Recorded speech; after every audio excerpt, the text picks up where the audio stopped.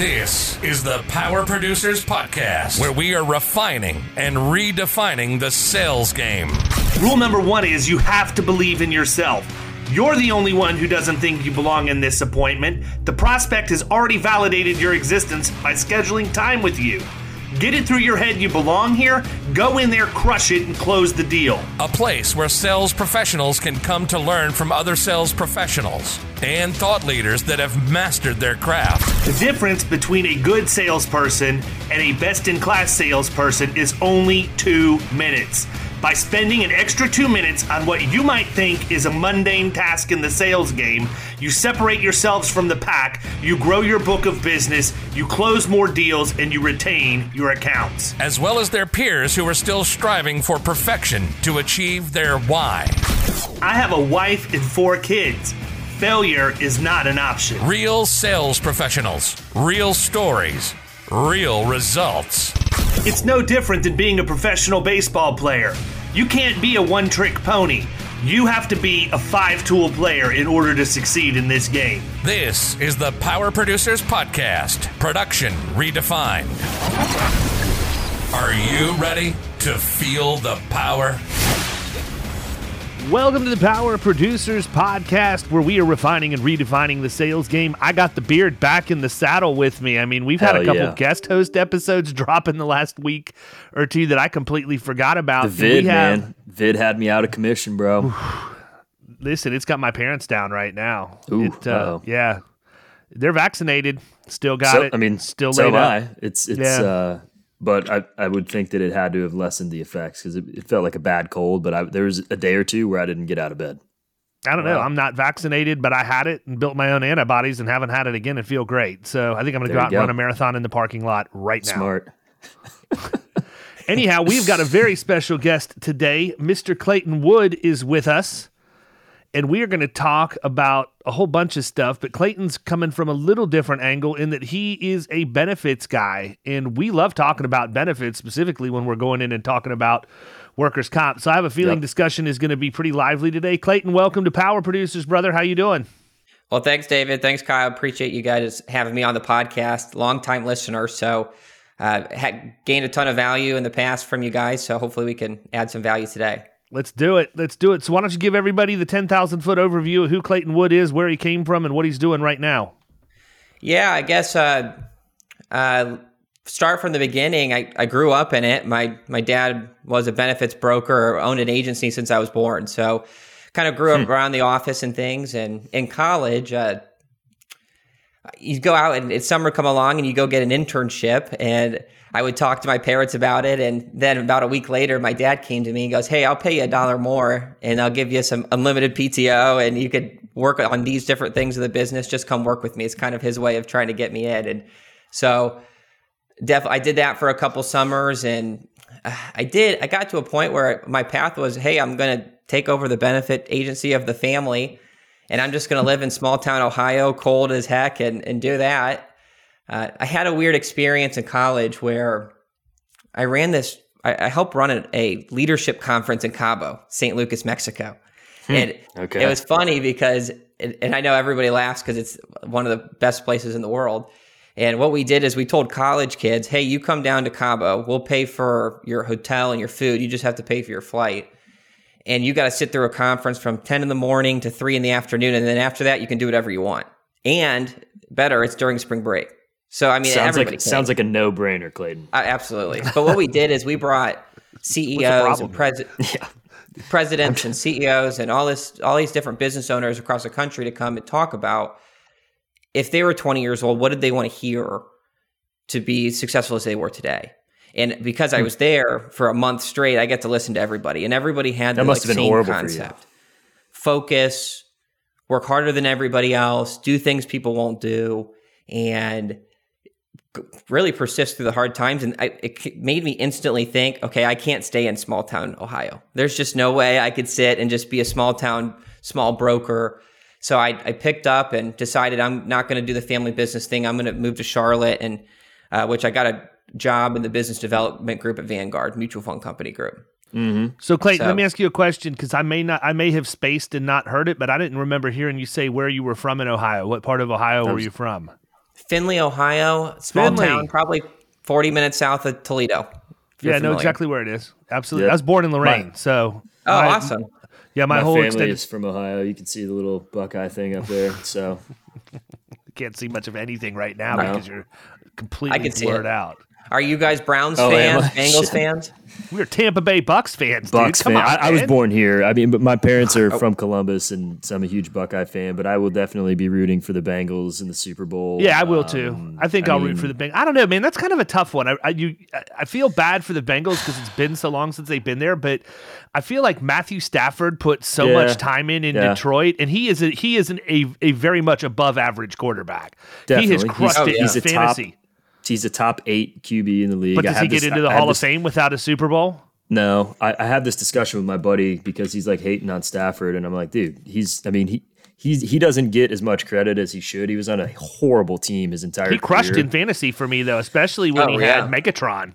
Yeah, I mean, I like Burrow. I'll be rooting for the Bengals, and and fuck the Rams because they beat the Bucks. So it's just kind of like I'm still a little salty about that, but Sounds like I'm it. a dedicated, miserable Not ashamed. Browns fan. I always Yeah. will be. And dude, I Browns think- fans are crazy, man. I know a million of them, and they are the most loyal fans of any type of fan out there. They've sucked for so That's long. It's because like- when we were kids, we had to sit in the Mistake by the lake with Mm-hmm. 15 layers of clothing on, and when the wind blew, it felt like you were buck naked sitting in the stands. It's so brutal. I saw Worst my stadium ever.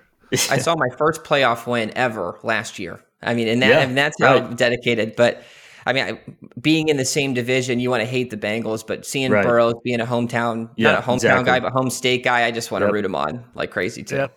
All right, yeah. so we interrupted you around the time you got to Vanguard, so let's keep going. Yeah, 'cause so- we're horrible quick- influences. That's all right. Quickly, I figured out I'm not a corporate guy. I mean, I couldn't stand being able to or having to make the same money as the person on my left and the right and work 10 times harder and put in more hours. And it just drove me nuts. So what I did is, okay, I'm on this certified financial planner advisor track. So maybe I'll join an independent advisor. So I kind of Googled all these different advisors and best advisors in the state. And I found this guy that was in Charlotte, huge book of business, always top 5 best advisors. And I just reached out to him and interviewed with him and got a job. And he kind of had the same mindset as a lot of the business owners that we've met with at Cabo. It's focus, work hard, be consistent, things like that. And he grew his whole book by cold calling. I mean, just cold calling like nuts. And he did it for 30 years and runs a $15 million revenue business with 20 employees. So he's just making a killing, an absolute killing. And you said he did so it for being the young 30 guy- years or 3? No, he cold called 30. 30, yeah, He okay. still cold calls, and he's in his It's late a 50s. lot. I was just of say cold calling. 15 mil in 3 years is pretty strong. So that being the young guy, I was the cold caller. I Right. was the young guy, and we only worked with doctors with $2 million in their account. So I had to call surgeons, cardiologists, radiologists, pull them out of surgery, and say, "Hey, do you want financial planning?" I mean, it was miserable. It's a great conversation. I'm sure they Yeah. were Miserable. wide open too. I mean, I used to get told to screw off every day, every Sure. single Oh day. yeah. I would pull surgeons out of surgery, and they'd yell at me that they're trying to save lives, and I'd say, "Well, hey, you want financial planning?" And I get hung up on. Right. And then when they wouldn't have $2 million, and I was probably 22, and I'd have to tell them, "Hey, man, you just don't have enough money for us." And we couldn't. Oh, that's the work with best. If you had that surgeon come out of surgery and get nasty with you, I would have probably said something like, "Oh, you probably don't have $2 million in the bank anyhow." Then they'll get Well- mad and they'll actually tell you what they have, and you can get them to talk longer. Exactly. It's exactly what we did. And we would, but one time I told somebody they didn't have enough money. They hung up on me, like typical. And they called me back an hour later to tell me how terrible of a person I was. I mean, that's how mad they were. I mean, they're eating their egg salad sandwich at lunch, and I'm going to call that Clayton back, tell him he's a dick. It was exactly what would happen. But what I'm getting to is you grow thick skin pretty quick. Yeah. So I decided, okay, I'm not going to do this for somebody else. I'm going to do this for myself. And I just started researching different registered investment advisors, things that I can go underneath and just do my thing. And I found one. And like last time, like typically in college, I was telling my family, hey, I'm making this jump. And my dad and his partners came to me and said, hey, man, what if we just back you and you can do your financial planning stuff, but you also can do benefits and we can just back you to build an office. So it was a no-brainer. So I did that, and it probably took me a year to figure it out. Figure the story out, figure benefits out, figure out what's my differentiation, things like that. And in my first year, I closed about 25,000 in new business. Absolutely awful. It kind of hit the heart bad because before you're doing so well, but to build into a new business, it kind of sucked. And a couple months later, I probably had 40,000 in annual revenue at that point. I get a call from my dad, and my dad said, "Hey, look, we've been getting offers left and right from the ABC brokerage firms to sell. And this is kind of what you do is when you get at the end of your years is you sell, and this is your retirement plan. So we're going to sell it." It was probably end of July. And they said, by January 1st, we're selling the book. And at that point, kind of hung the phone up. It's like, okay, well, do I want to go work with them at the big firm, or do I want to go run my own business? And obviously I want to run my own business. Like, this is why we did this. And well, the problem was I only had 40,000 in business, so I couldn't afford the business and my lifestyle. So I kind of wrote down a plan and said, okay, from August 1st to end of the year, I need to close 60,000 in new business just to pay the bills, And I built the plan. I doubled my cold calling. I doubled everything. I deleted all social media, and I kind of went, put the blinders on, and we ended up closing double that. I think about 120,000 in new business, and more than enough to go independent. So as of January 1st, 2021, went completely independent. All my clients came with me. It was a great transition. All the other partners in the firm, they went to sell, and now they're kind of in their earn-out ages to transition their books and go on to retirement. And I haven't blinked since. It's been one of the best experiences I've ever had. So really, and that kind of brings us today what we do. So August, you're sitting there and you're like, I need to do 60,000 more in revenue before January to be on track. How did you get to that number? And then how did you figure out what you said you doubled your, activity of cold calling and certain things? Like, how did that stuff come together? Did you sit down and back into the numbers, or were you just kind of like, I just need to ramp it up? Like, talk about that process a little bit. Yeah, absolutely. I'm a big proponent that there's no such thing as luck. And what it is you have to drive enough opportunities to win. That's kind of my thought. So, and sales is such a machine. Anybody that tells you sales isn't a numbers game doesn't know sales, in my opinion. And I don't mean to be harsh about it, but to me, it took 80 calls to set a meeting. And It took me in cold calling 10, every time you cold call somebody, 10 meetings to close somebody. So that would be 800 phone calls to close somebody. And then you got to take, what do you want your average client to be? And then you divvy that out. And then you say, okay, that's how many calls I need to make I need to set that many meetings to close that much business. So, nowadays, like with what we do is, let's say we want to bring in a minimum of $150,000 of revenue a year. Okay. So 800 calls a meeting, I need 6 clients at an average of 25,000 a client. So that's 4,800 calls. If I'm going to cold call over 200 days this year, that's 24 calls a day. That's it. So you kind of break it down to the easy numbers, and it takes 3 minutes a call to do your notes and do a call. So an hour a day of calling, that's all I have to do to make $150,000 a year. That's of new business. So that's really where I structured it out, and that's what I still do today. So if you said that you needed to make 4,800 calls to get what you needed, 95% of the people listening to this are like, yeah, right. I'm not making 4,800 calls, right? They are. Well, guess what, people? That's why you're listening, is to learn how to write more business. And as I always say, the paychecks are sexy. The process isn't. If you're going to hit the phones hard, you've got to grind. And when you say 4,800 calls, I assume you're talking about like all in 4,800 dials. Like, you're not having 4,800 individual conversations, or are you? Are you counting a call? Yeah. Okay. Exactly. Mm-hmm. Because there's a lot of attrition right there, just in the fact that people aren't doing it. I was on a 2-day Fix Your Agency workshop with Billy Williams this week, Dr. Billy Williams, and Cody Askins was on there. And I don't know if you follow Cody or not, but he was talking a little bit about some of the things that they do on, in his side of things, about how you're calling people for life, right? And it was triple dial, boom, boom, boom, right? You triple dial to get people on the phone, and it seems like you're doing a lot of excessive work, but it works, right?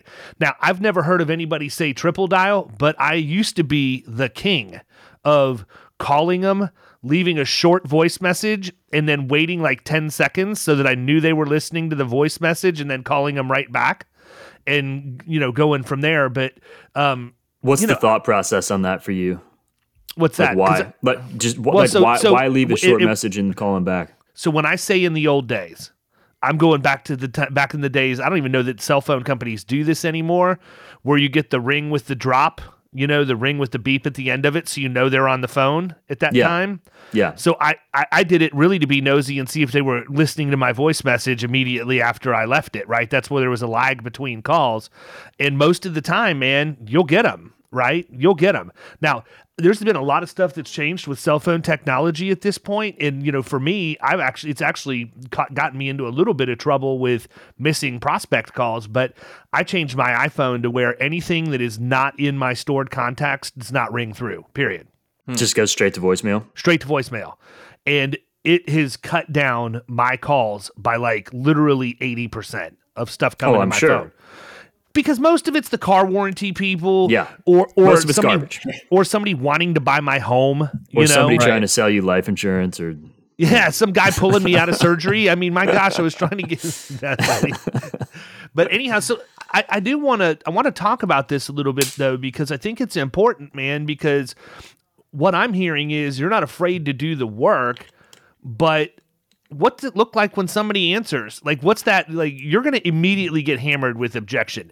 Look, nobody wants to talk about financial planning. One of my good friends, Eric Garcia, is a financial planner, and he wants to handle all of this stuff for my estate and my wife's estate. I still don't want to talk to him about it, right? Mm-hmm. When I'm ready, I'll talk to him about it. And, I get all of the natural overcoming of objections. Well, you never know when you're going to be, Listen, here's what I know. There are things that happen in my life right now that have to be squared away before I can go down that road. There are just things that have to be done. It's really nobody else's business but mine and my wife's right now. And I imagine that's a lot of the case when you're calling. You don't want to discuss that on the pod today? No, not right now, but I will happily when the time is right. I know you will. But we've got stuff like we got to get a trust set up for Ethan. Right? I have a special needs son, and we need to have a trust set up so that we know that he's taken care of. That's probably one of the things that bothers me the most of anything with our financial plan. But I have to believe that it's worse than what we deal with, right? Because when we call people up, we have information most of the time. Like we know beyond a shadow of a doubt what their experience mod is because we've pulled it. It is what it is. But I'm interested when you're calling, did you have information on these people that you were going to use as a wedge? Or are you just trying to establish some type of conversation? And Chris from Connect and Sell, Chris Beal, talked about this when he was on the podcast. He said, you got 7 seconds. 7 seconds from the time somebody gets on the phone. So what's that first 7 seconds look like? Well, let me back up quick and say we do financial planning and we do 401ks and all that. But that has become probably 25% of our business. Most of our business now is benefits. And we've kind of taken a financial advising approach on the benefit side and working on custom benefit self-funded plans. But yeah, you're right. You need to make a difference in your cold call the second you're on there. And the data we're using is probably not as much detailed as a mod like you guys see, but we're just scraping 5500s through different My Edges or Zywaves or Judy Diamonds, knowing how many employees are on a plan. And I mean, for larger plans, they do have premium dollars, but for some reason, it just never seems always correct. So really, it's dividing down those employers that fit within our cup of tea and calling those. So we work with employers with 50 or more employees, typically enrolled on the medical plan. So we try to call employees, or I try to call employers that have more than 50 employees and pitch the pitch. And most brokers in the benefit side, I would say probably 90% sell retail plans. I mean, they're going to your main carriers you heard of, Blue Cross, United, Cigna, Aetna's. And there's a rule or policy with those carriers that if multiple brokers go there, they have to give out the same exact price to every broker. They got to be fair. So if you get a client and you just quote those 4 brokers or carriers every year, there's a really good chance you never lose a client. And most employers are just, they're stuck in where they think that that's their only choice. So when you build the cold call, to me, it's do whatever you can take to get the call, but say something interesting in the first 10 seconds so that they want to meet with you, because they're not going to remember what you said on the call 2 weeks ago to get the meeting. But we use different cost containment strategies. I always give an example. Say, hey, one of my clients, 112 of their plan, they put a prescription management program in place, and we saved them $234,000 in the first year. And we gave employees $0 copays on prescriptions. So that makes it kind of flick in their heads like, well, shoot, how did he do that? You know, how does this guy bring a strategy like that I'm not getting at a typical retail carrier that I have? So it's okay, let us show you how to do that. Let's jump on a Zoom call. Let's do it in person. I rather do in-person meetings, but everybody wants to do Zooms nowadays. Let's set a meeting on Tuesday or Thursday next week.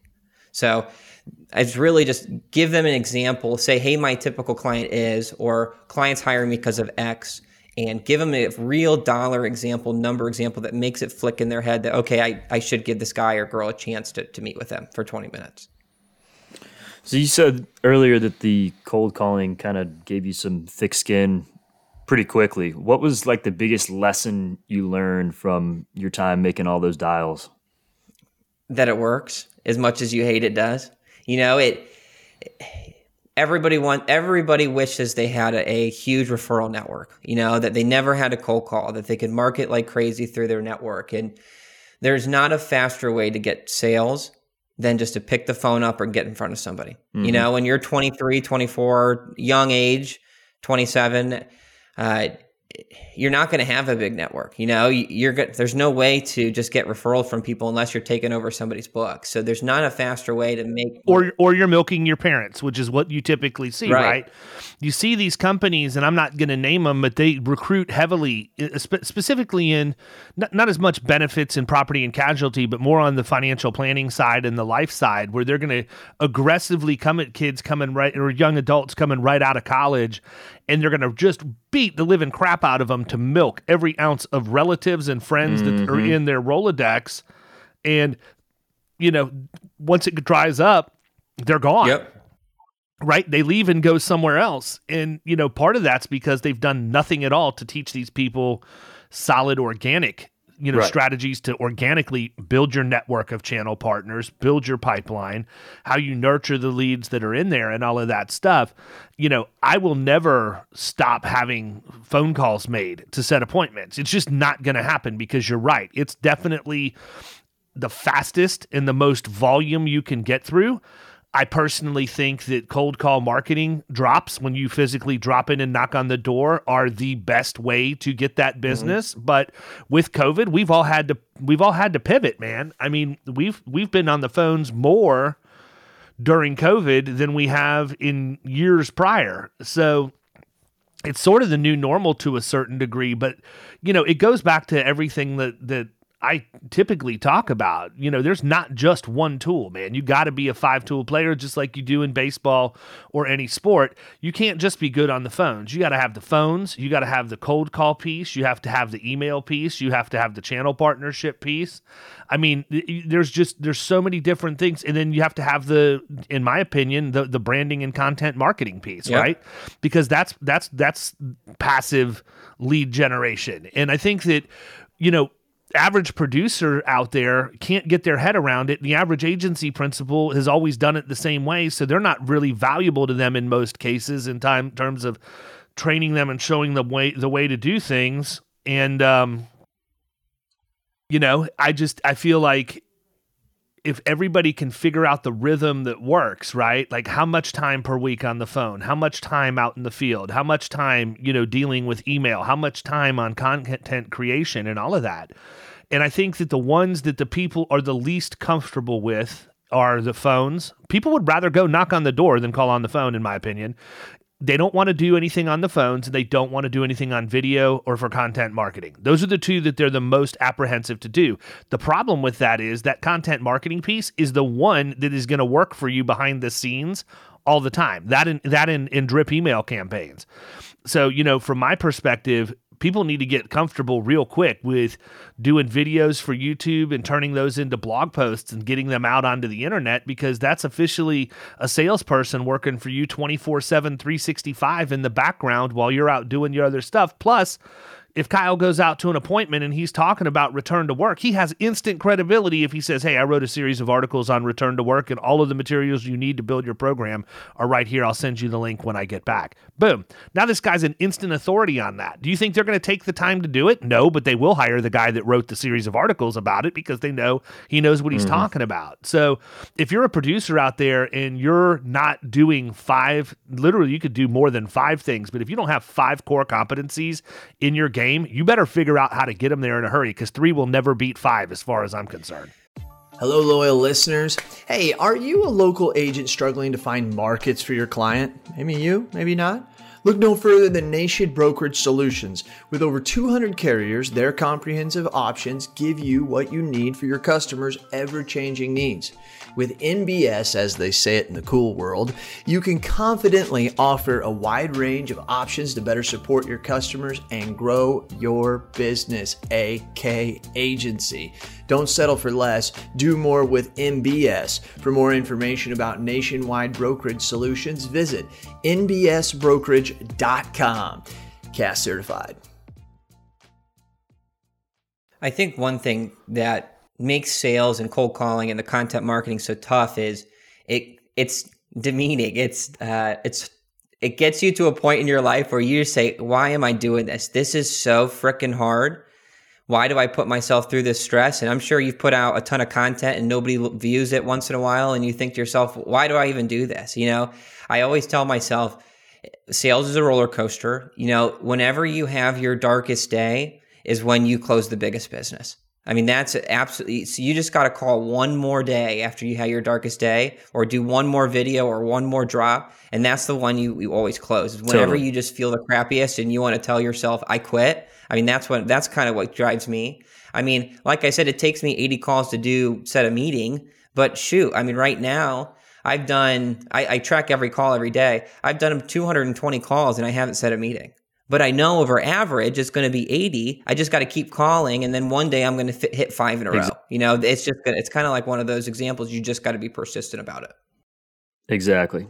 Yep. There were so many times when I was, going B2B selling office supplies where it was just a rough day. I mean, like once I was there for a few years and kind of got the flow of everything, I could go out and I could, I could close 2 accounts in my first 3 to 4 doors that I went and saw, but there was the occasional day where you're just getting bludgeoned and it's 4:00 and you're like, dude, what the hell is going on? I'm like, all right, I'm going to hit this last little strip of businesses and we're done after that. And we'll, get them tomorrow. But almost every single time without fail, you walk in and it's an account and you pick it up and then afterwards you're just like, dude, you just got to keep pushing. You got to hit that one more call, that one more door, whatever it is, and Absolutely. It's going to come through. So I agree.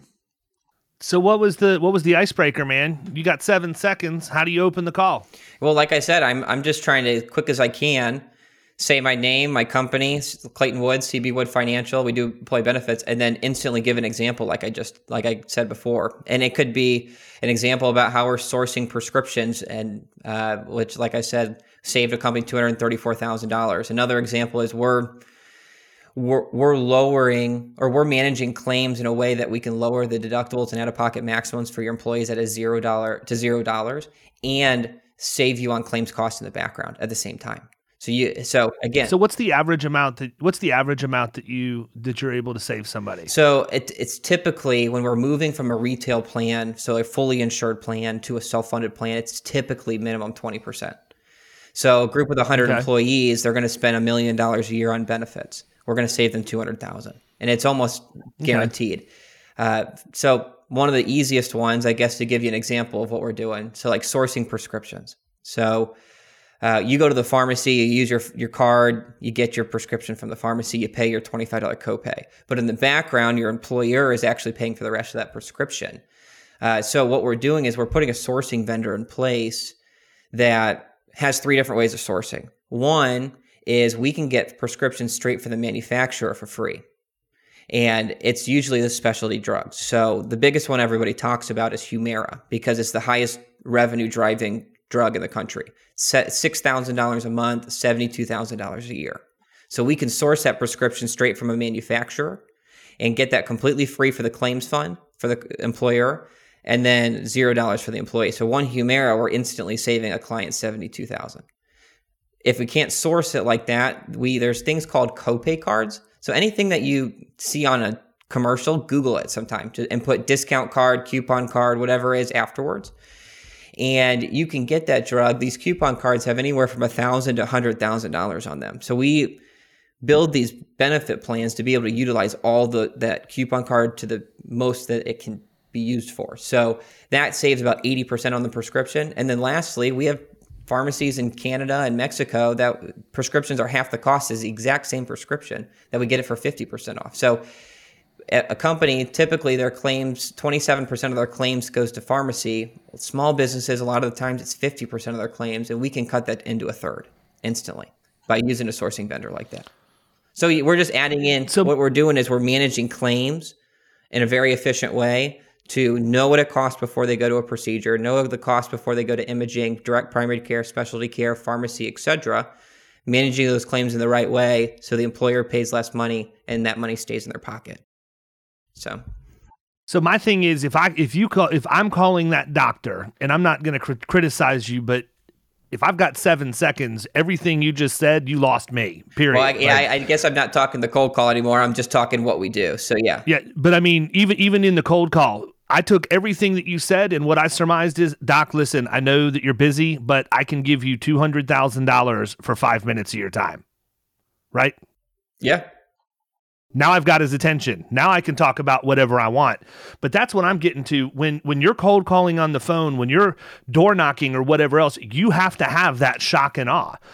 Somebody's going to, I don't care how much money they have. If they got $2 million in the bank, they still want to know how you're going to give them 10% more money, right? So, that's something that's going to get people's attention. Same thing we do with the workers' comp side.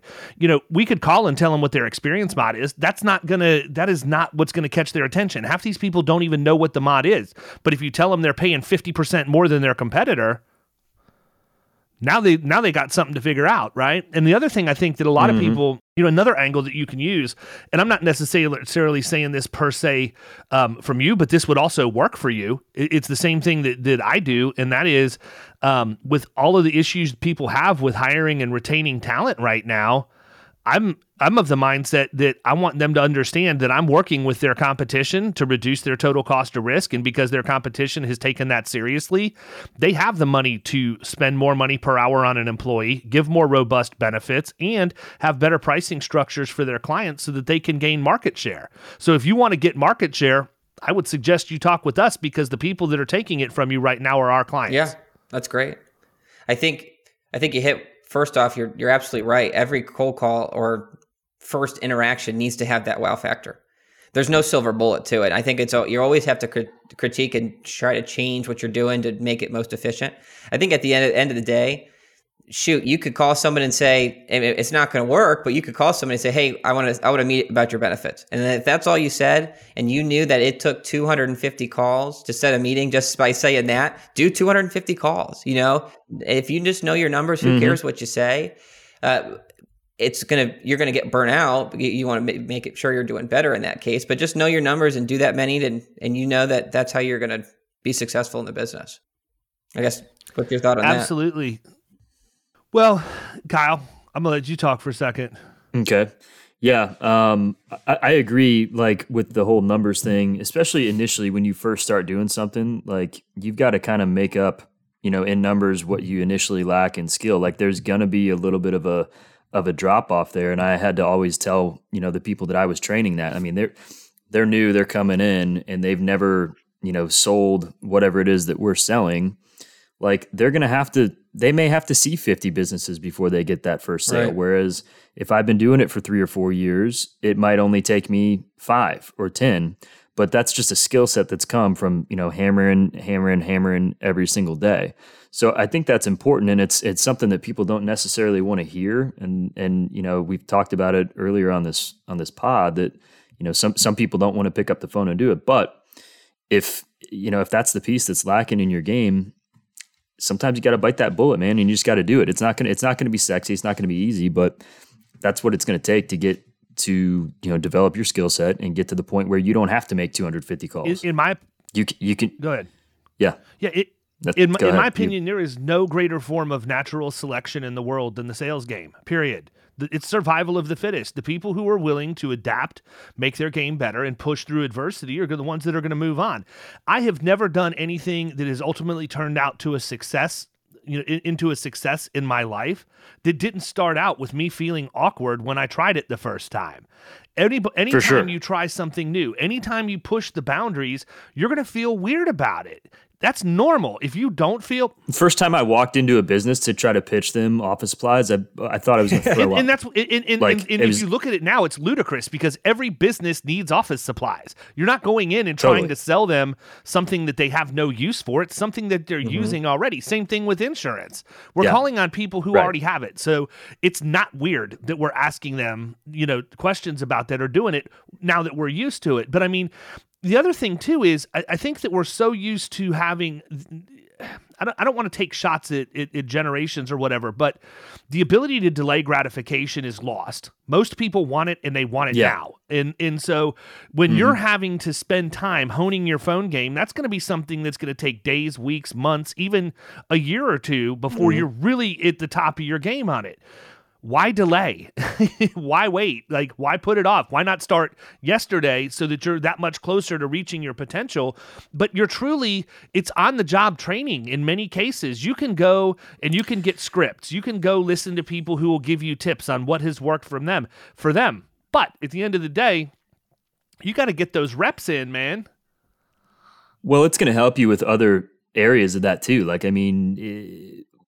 If you're at, a happy hour or at some sort of networking event or you're just out, it's going to help you with your little elevator pitch and somebody asks you what they do. I mean, you never know who you can run into. But it's good to have, and that's I will say, we talk about and joke about B&I, on a semi-frequent basis on here. I'm in a chapter, but that is one thing that it totally helps you with every single week.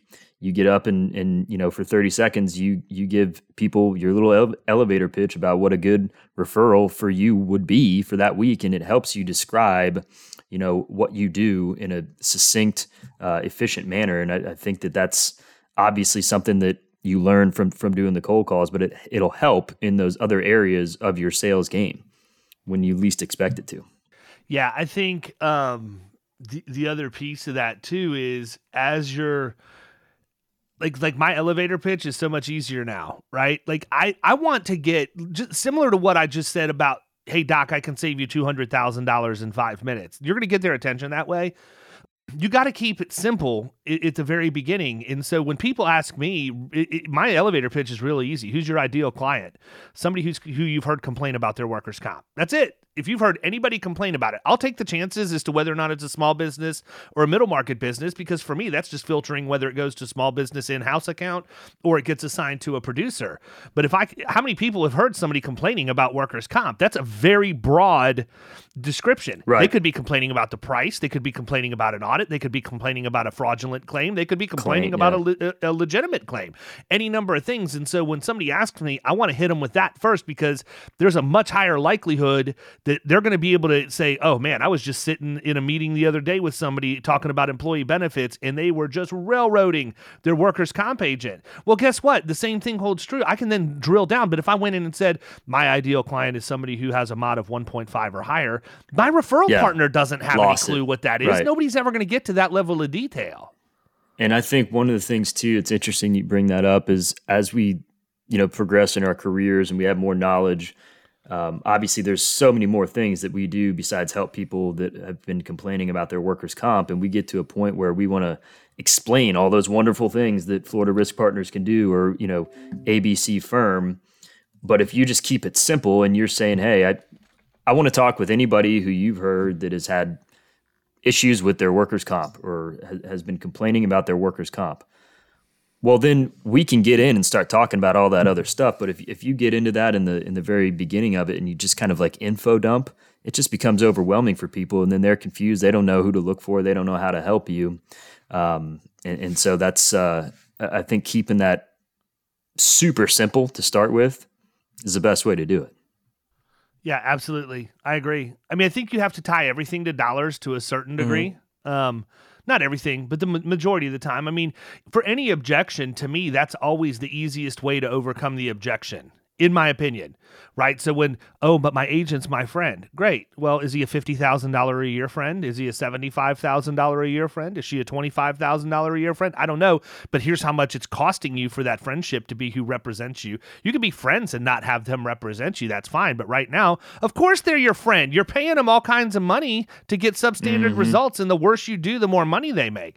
But I want to do that. Like even when I go in and we pitch about total cost of risk and how long a company is.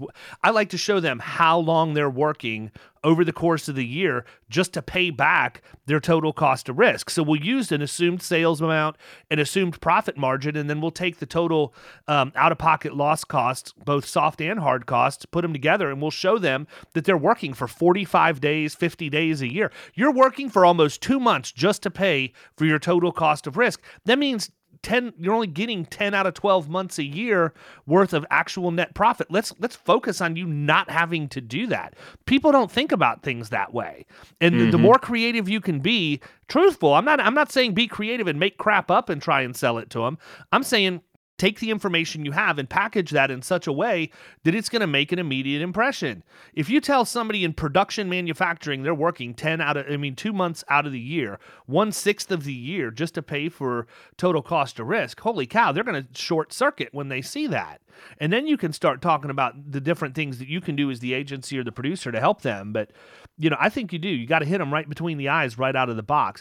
I want to switch gears for a second because I think that, the self-funding benefits piece is interesting. Derek Hayden, who won Protege, is huge into self-funding up in Illinois. I mean, that's one of the things he's constantly putting information out on LinkedIn and otherwise. That landscape, it's been a while since I've been in there. When I originally started out, I would immediately roll my clients into a partially self-funded plan with Great West or Cigna or whoever else it was. But that landscape has changed quite a bit over the recent past. And I know that they were doing what they call the level funded plans and things. Being completely transparent, haven't seen anything about it in like the last 2 years. I don't know if they blew up and went away or whatever else, but why don't you talk just a little bit about the landscape of self-funding right now that's out there? And then we'll wrap up with that because I think that that's something that a lot of people need to hear about. They probably don't understand it or are afraid to learn it because it sounds like it's complicated, but people, if you can write workers' comp, you can write self-funded benefits. The policy structure and the financial mechanism is almost identical when you look at how you back into the way those things are structured. So talk about that just for a little bit and how, how you're using that out in the marketplace, number one. And number two, there's a lot of P&C agents, and I know we got a ton in North Carolina that are probably looking for somebody they can refer stuff to. So talk a little bit about what you could do to help solidify their P&C book since you don't compete with them on the property and casualty. That you could be a very valuable weapon to agents in North Carolina and the states you work just to keep other agents from sniffing around their accounts. Right. So let's start with your typical fully insured and why would you want to go to self-funding and what's the difference? So your typically fully insured plan, I mean, it's the car insurance you're used to. You pay your premium on a monthly basis, and when you claim, the carrier pays the rest of your claim, and at the end of the year, they give you your increase, and they really don't tell you what they're doing with your money behind the scenes when you're paying that premium. Really what they're doing is setting money aside to help pay for that claim, and their goal is to have you not claim that much so they have that excess profit. In the medical space, there's this thing called the medical loss ratio that says, and it was from the Affordable Care Act, that says that carriers, can only make up to 15 to 20% of profit on the premium that they make. So the thought is if they're making a percentage of profit, the only way they get a raise is if they give you an increase. Well, how do they justify their increase? Blue Cross, United, Cigna, Aetna, they own the PPO network. So what a PPO network is is it's a negotiated price between the hospitals and the doctors and what the carrier pays.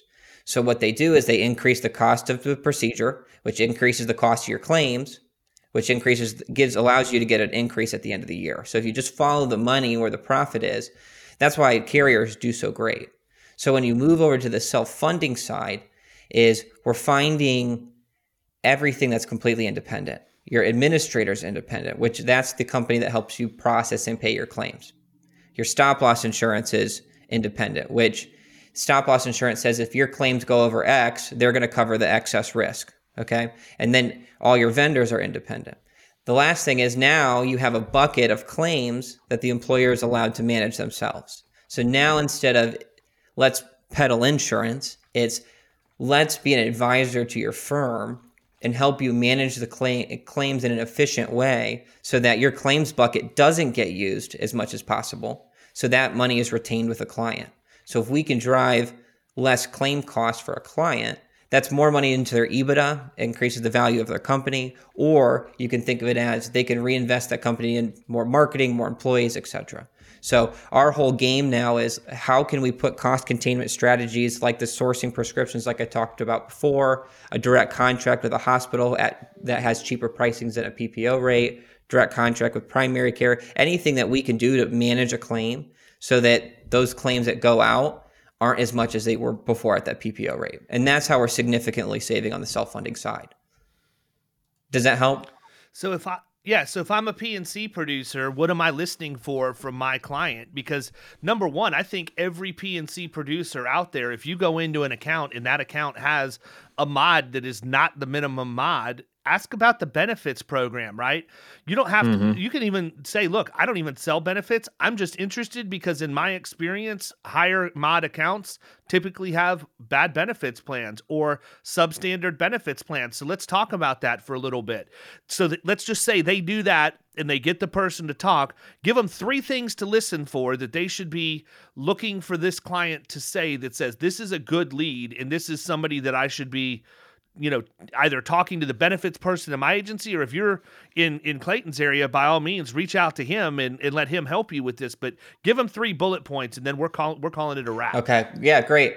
Well, first off, benefits is the 3rd most expensive line item on a company's budget. It's labor, it's raw materials, and then it's benefits. So you're constantly hearing people complain about how much their increase was on the medical side. That's the easiest thing. Your typical increase on your Blue Cross to United, Cigna, Aetna plan is 8 to 15% a year. So if they're spending $1 million and getting a 15% increase, that's an extra $150,000 that they're spending. So that happens all the time. So you're going to hear that. A lot of people want to be able to control their health care in a better way. Why am I getting this increase? How do I not get this increase? Nobody has answers anymore, and nobody has answers to that. Or, hey, we had to make the employees pay more out of their paychecks to be able to cover the cost of healthcare. Or we had to increase our deductibles this year because we had to cover the cost of healthcare. Well, if you're hearing those things, increases in making the employees pay more on their paychecks, increasing the deductibles just to be able to afford health insurance, getting an increase from their carrier, anything like that, there's a better option out there to control claims. Most of our clients are paying less than they did 5 years ago. And just because we're managing claims. Our average increases are under 3% a year because of that, the last 10 years for the carriers that we have. So if you're hearing those things, that there's better options out there. And yeah, absolutely. And kind of like what you said prior, everybody needs different avenues to market.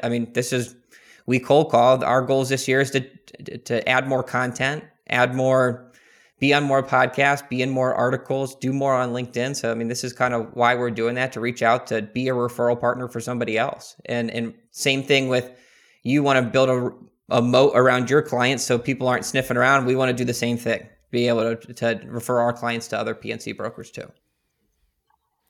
Well, you just had 15,000 of them from around the country hear your message today, man. We appreciate you taking time out of your schedule to come and chat with us a little bit, and hopefully it bears some fruit for you. But really, I feel like we gave some good practical stuff to the audience as a whole about things they can be doing out on the streets every day. So thanks for coming on, Clayton. Much appreciated. Everybody else, see you next time. You've been listening to the Power Producers Podcast. You can follow Killing Commercial Insurance on Facebook and YouTube. And if you want to take your game to the next level, check out our book, The Extra 2 Minutes, and our website, killingcommercial.com.